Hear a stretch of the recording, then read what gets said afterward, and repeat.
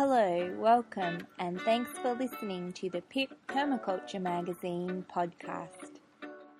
This time around, we delve deeper into one of the articles in our latest issue on the topic of quails. Editor Robin Rosenfeld chats to Kat Lavers, quail enthusiast and backyard farmer. We hope you enjoy. Today we're talking with Kat Lavers, permaculture designer and teacher, passionate backyard grower and advocate for keeping quails. Thanks a lot for coming in today. So to start with, can you describe to me what quails are and what they look like and what sort of quails they are that you keep? Sure, Robin. Thanks for having me. So quails it's actually a name that refers to a few different genera, but the ones that I keep are Coturnix japonica or Japanese quail. And this is a small bird. It's about the size of a pigeon with a much shorter tail. And, the colourings can actually change depending on breeding, but mine are mostly variations of brown and tan colours. Okay, great. So we see quails they can be an alternative to a backyard chicken. Is that correct? Yeah, I definitely think they're an alternative. I wouldn't go as far as saying that they're preferable or better, but it really just depends on your circumstances and your design goals. And there's a couple of things that might make quails a better choice than chickens in some circumstances. One of those might be noise, for example. So if you've kept a chicken before, you'll know that, of course, roosters make a lot of noise, but even hens, especially when they've laid an egg, also want to tell the whole world and your neighbours about it. They can be pretty noisy, really, for people who aren't into the clucking and goings-on of chickens. Whereas with quails, you'll actually find that my quails sound a lot more like frogs most of the time, very soft, gentle noises. And my quail rooster, although he does crow, it tends to be very much softer than a normal chook rooster, mostly unlikely to annoy any neighbours if they can even work out what it is that's making noise. So noise is one factor. Of course, space is another. The space that you can quite comfortably and ethically keep quail in is very much smaller than even bantam breeds of chooks. And so in my research, obviously there's people keeping them in more battery hen cramped conditions, so we don't want to go there. But the people who keep quail and think carefully about the ethics of it go as far as saying about 2 square feet per quail is enough space for them, which I think in my translations in Australia works out in metric to be about 5 quail per square metre, absolute maximum stocking rate. Right. Now, I do want to say I give my quail more than double that space because it's possible to. And also there might be some factors which make Australia require slightly more space. Meg Miller, who's poultry royalty, knows an enormous amount about all kinds of poultry, was saying to me recently that we actually have more light in Australia, and light can bring out aggressive qualities in quail. Birds, so we might want to be giving them a little bit more space than that. But still, when you think about that, it's very much smaller space than chickens. And I'm finding, at least in Melbourne, obviously our back gardens are starting to get smaller over time, but people are caring more about provenance and the ethics of where their food and where their eggs come from, which makes quail a great choice in that situation. And the final reason, and really what pushed me towards getting quail, is the issue of soil contamination, and specifically lead in soil, which is unfortunately quite a common issue in cities and even regional towns, anywhere humans have settled, basically, because of a legacy of things like lead paint and leaded petrol and other industrial uses of it. And it doesn't mean that we can't produce food, but it means we have to think carefully about the design. And so, again, with being able to keep quail in a small space, I'm able to keep my quail on an area which has concrete underneath, then a layer of wood chips or deep litter that we'll talk about later, and actually with a covered roof as well, because I also have some paint flaking off my neighbour's roof, which would otherwise be recontaminating anything I do below. So quails for me were really a design adaptation to all of those very urban constraints, noise and space and soil contamination. Right. Okay, that sounds good. And so as part of a backyard permaculture system or any backyard setup, what role can they play? Yeah, well, in many ways they replace chickens in, I suppose, the functions of egg laying, meat production if you're interested in that, manure, of course, and pest control. Yeah. Right. And are they as efficient in all those things as chickens? Like, how do they compare with the outputs of eggs and the amount of manure they produce and things like that? Yeah, okay. So, well, for egg laying, they're incredible egg layers, and I guess this was a big surprise for me. I'd always obviously known that quail lay eggs and that people somewhere eat them, but I just didn't quite realise how prolific they are. And my hens will lay almost without fail an egg a day, which is better than most, except that, the very, I suppose, factory bred chickens for those enterprises. So the egg laying is just phenomenal. Manure, I've never followed my quail around with a bag to to check how much manure they put out, but yet they seem to be pretty good poopers as well.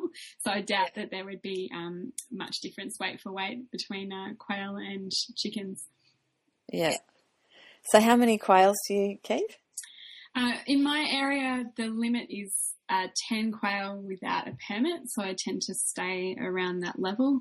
Obviously, I'm raising chicks and, occasionally we have injuries or I need to cull one for a reason. So, yeah, it hovers around the 10 level. Okay.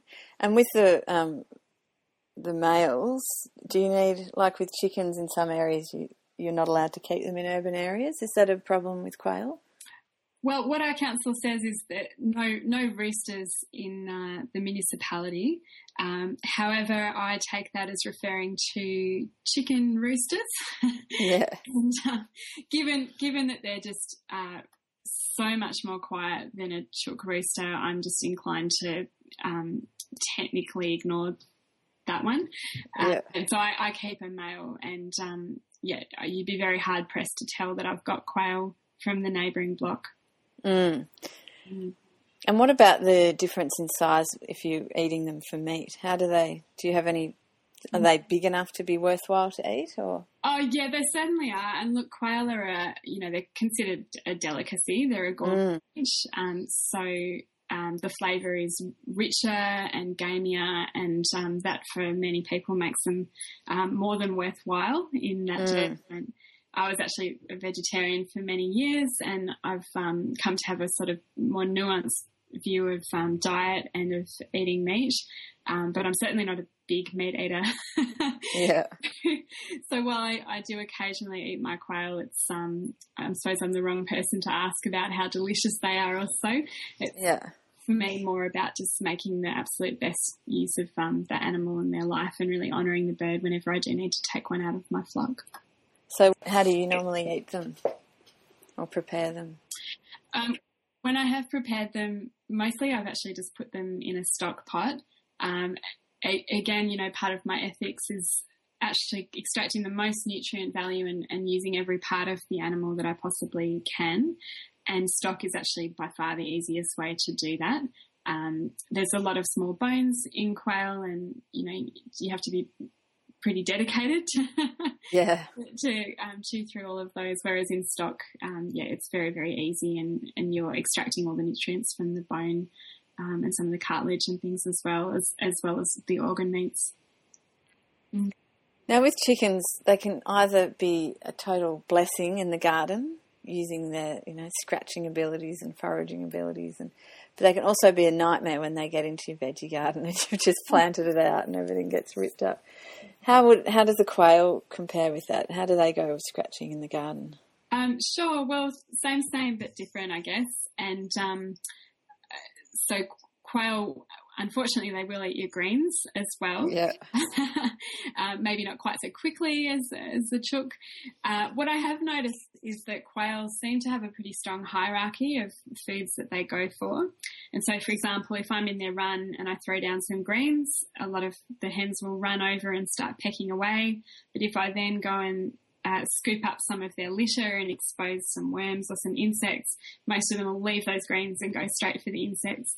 So when you put them in a veggie patch type situation, if you've got a lot of pests and insects in there, I think they're likely to go for those first and then go back to your greens.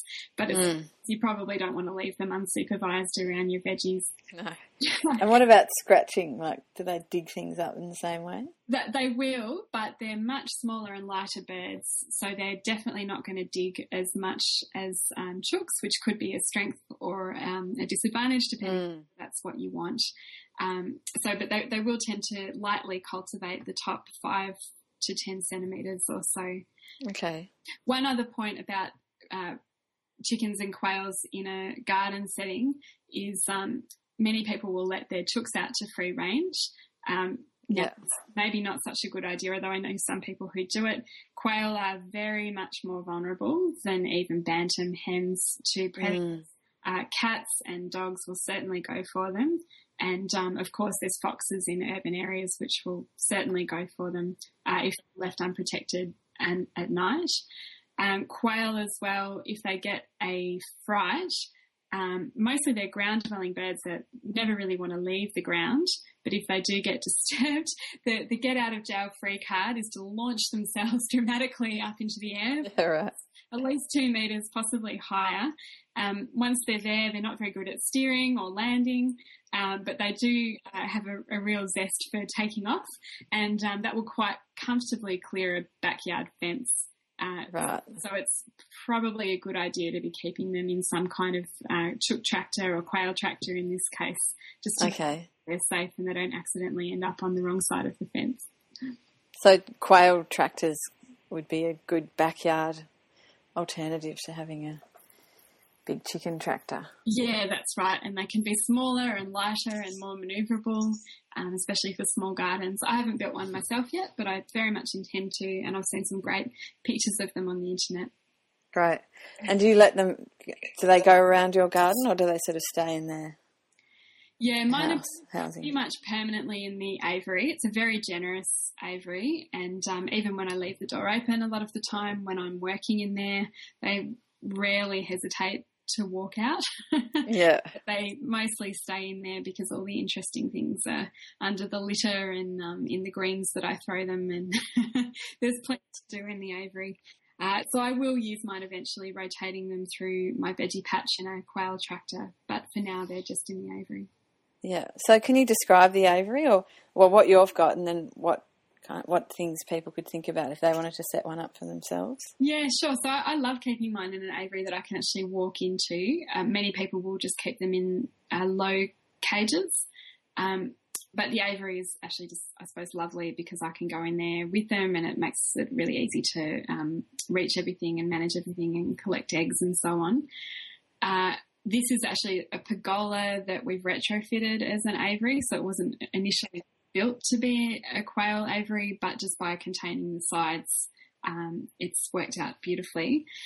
And I'll just try and describe it for you. There's a wine barrel in there with a choco that's growing up that covers some of the roof for a bit of shelter. I found that they love the choco greens.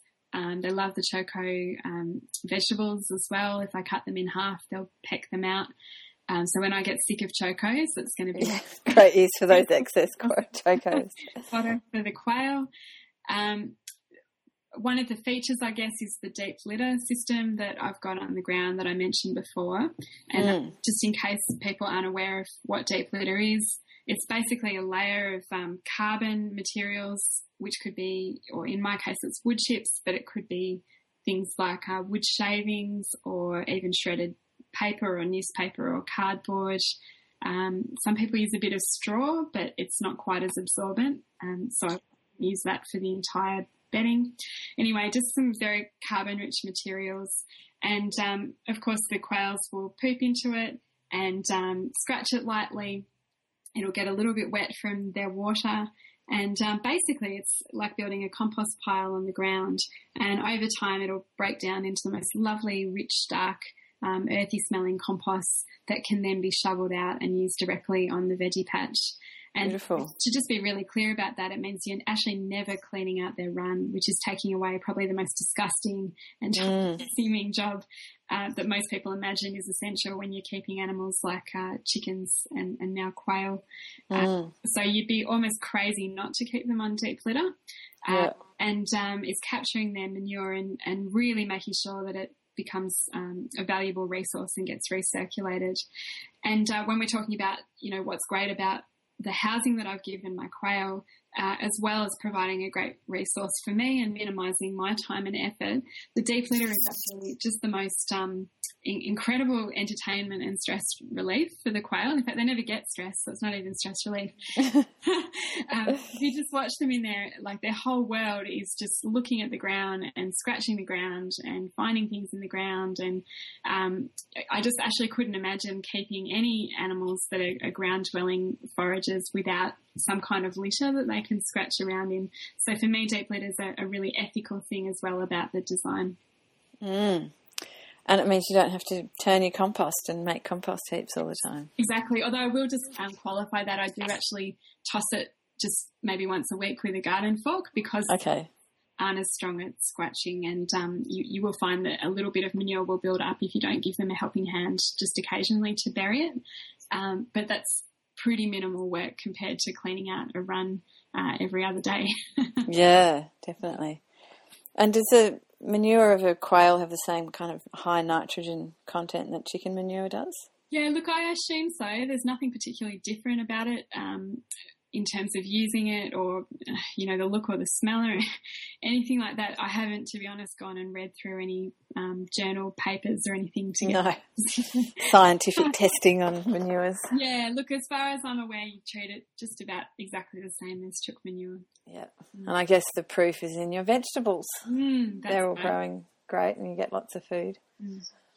So what else do we need to think about when keeping quail?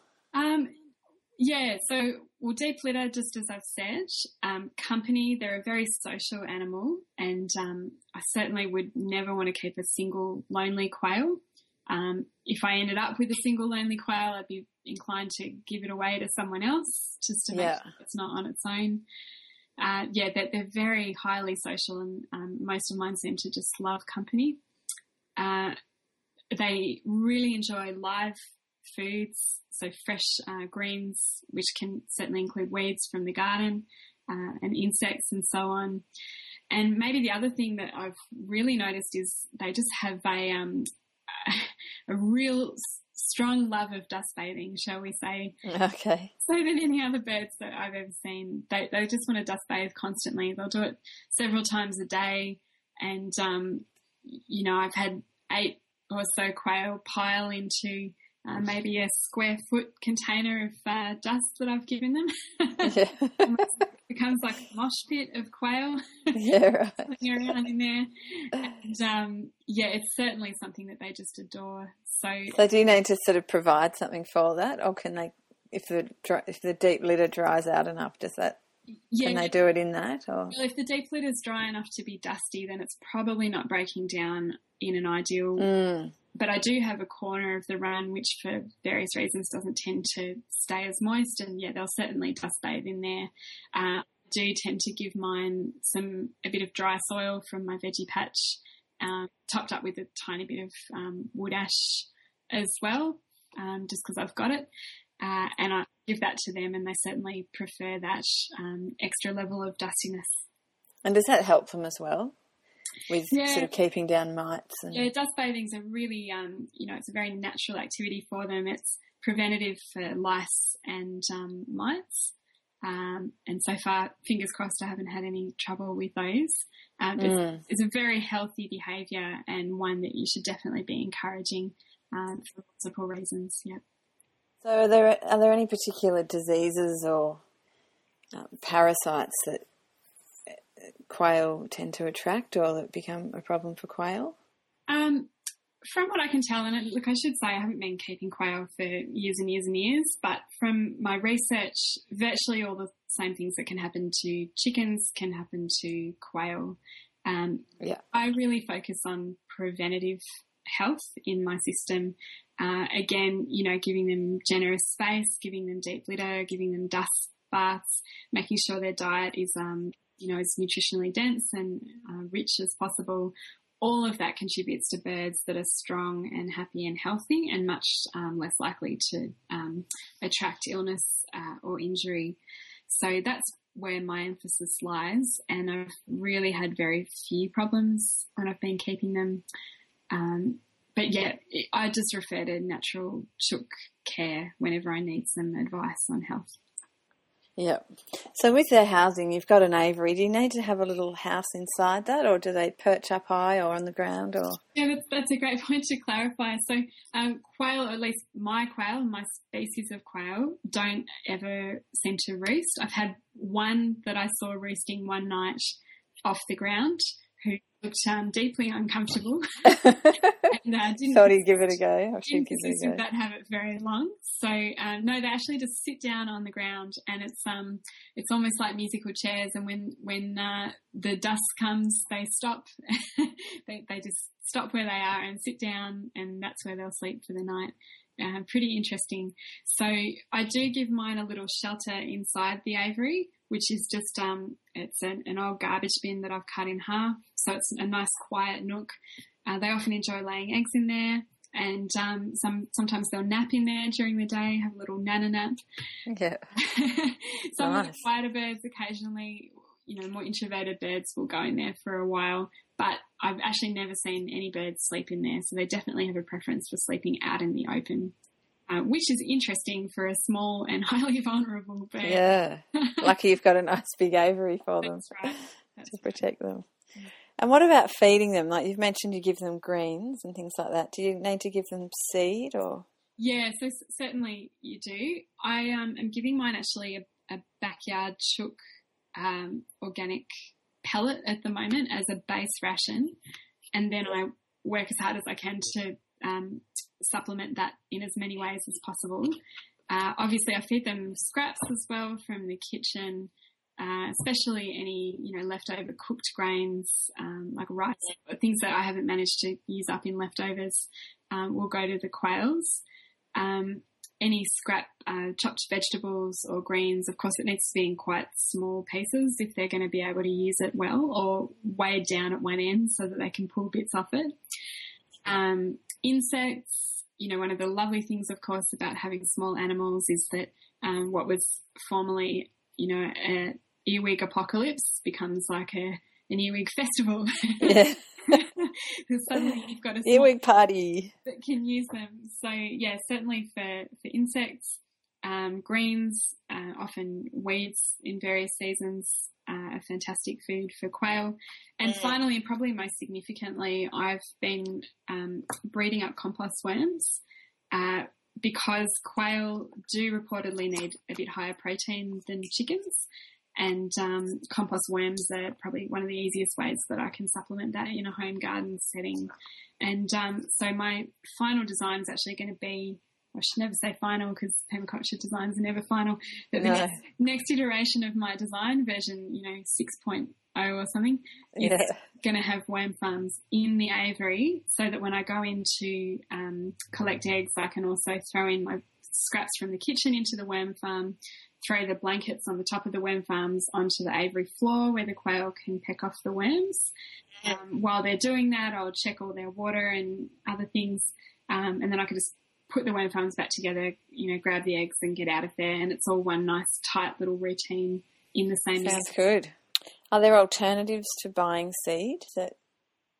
Could you grow something for them, or is it? Yes, you could definitely grow grains for them, and I would think that things like millet and buckwheat and amaranth in my climate would be fantastic choices. I'm on a 14th of an acre, a very urban setting, so that's not a reality for me. No. But people with a larger space certainly would be worth having a go at. So do you think that seed to egg production ratio is better with the quail than chickens? Like the amount of food you've got to give them for the amount of eggs that you get out? I've definitely read a couple of articles, not the scientific journal heavily referenced variety, but some articles that say the feed conversion ratio for feed to egg output is really favourable with quail. It's difficult for me to gauge that. It's been a long time since I kept chickens, and of course, you know, I'd only be really giving anecdotal evidence, but it's certainly not bad at all, and it may even be better than chickens. Mm.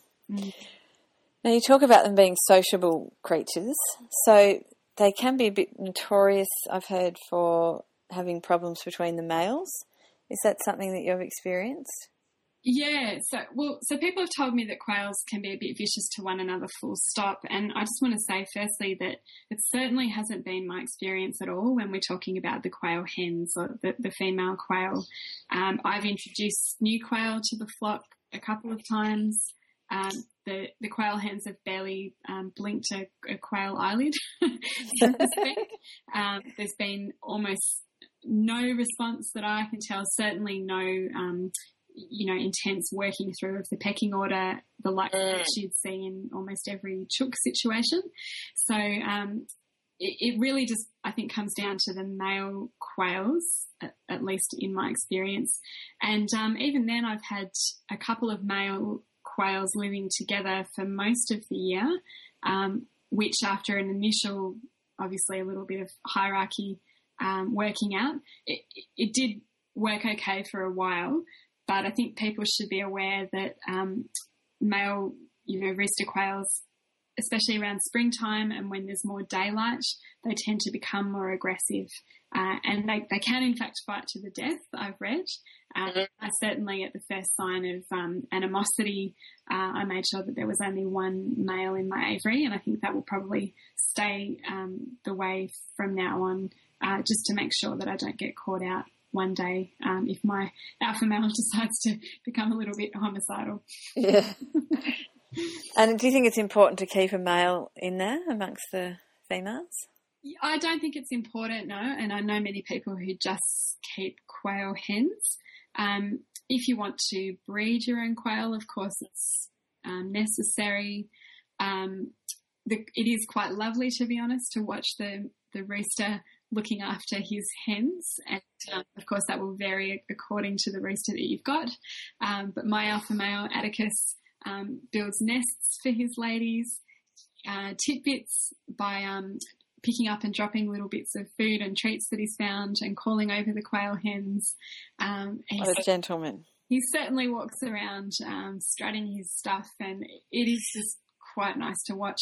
He'll also go and check on the eggs and occasionally defend the nest curiously from other hens who are trying to lay in it.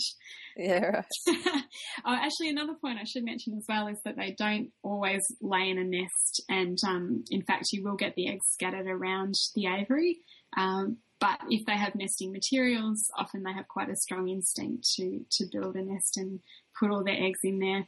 And they're more likely to stay clean if the eggs are in a nest. So it's another great reason to give them a litter material that they can build nests out of. And the other thing, so you breed quail. What's involved in that? Are they pretty self-reliant in the way they breed them? Yeah, so I've bred quail just once now. As I said, I haven't kept them for a long period yet. Quail, the Japanese quail, have been bred for egg production and for meat, but predominantly egg. And you do lose traits over time when you focus specifically on one trait. And so a wild bird would lay a clutch of, say, 12 eggs, maybe once a year, and then sit on them and hatch them. And now we've got a situation with a domesticated bird where they're literally almost laying an egg every single day, except in the middle of winter. And now, obviously, in breeding for that kind of production, that there's other traits that just haven't been preferenced. So it's very rare for a Japanese quail to go broody and sit on eggs and hatch eggs. Okay.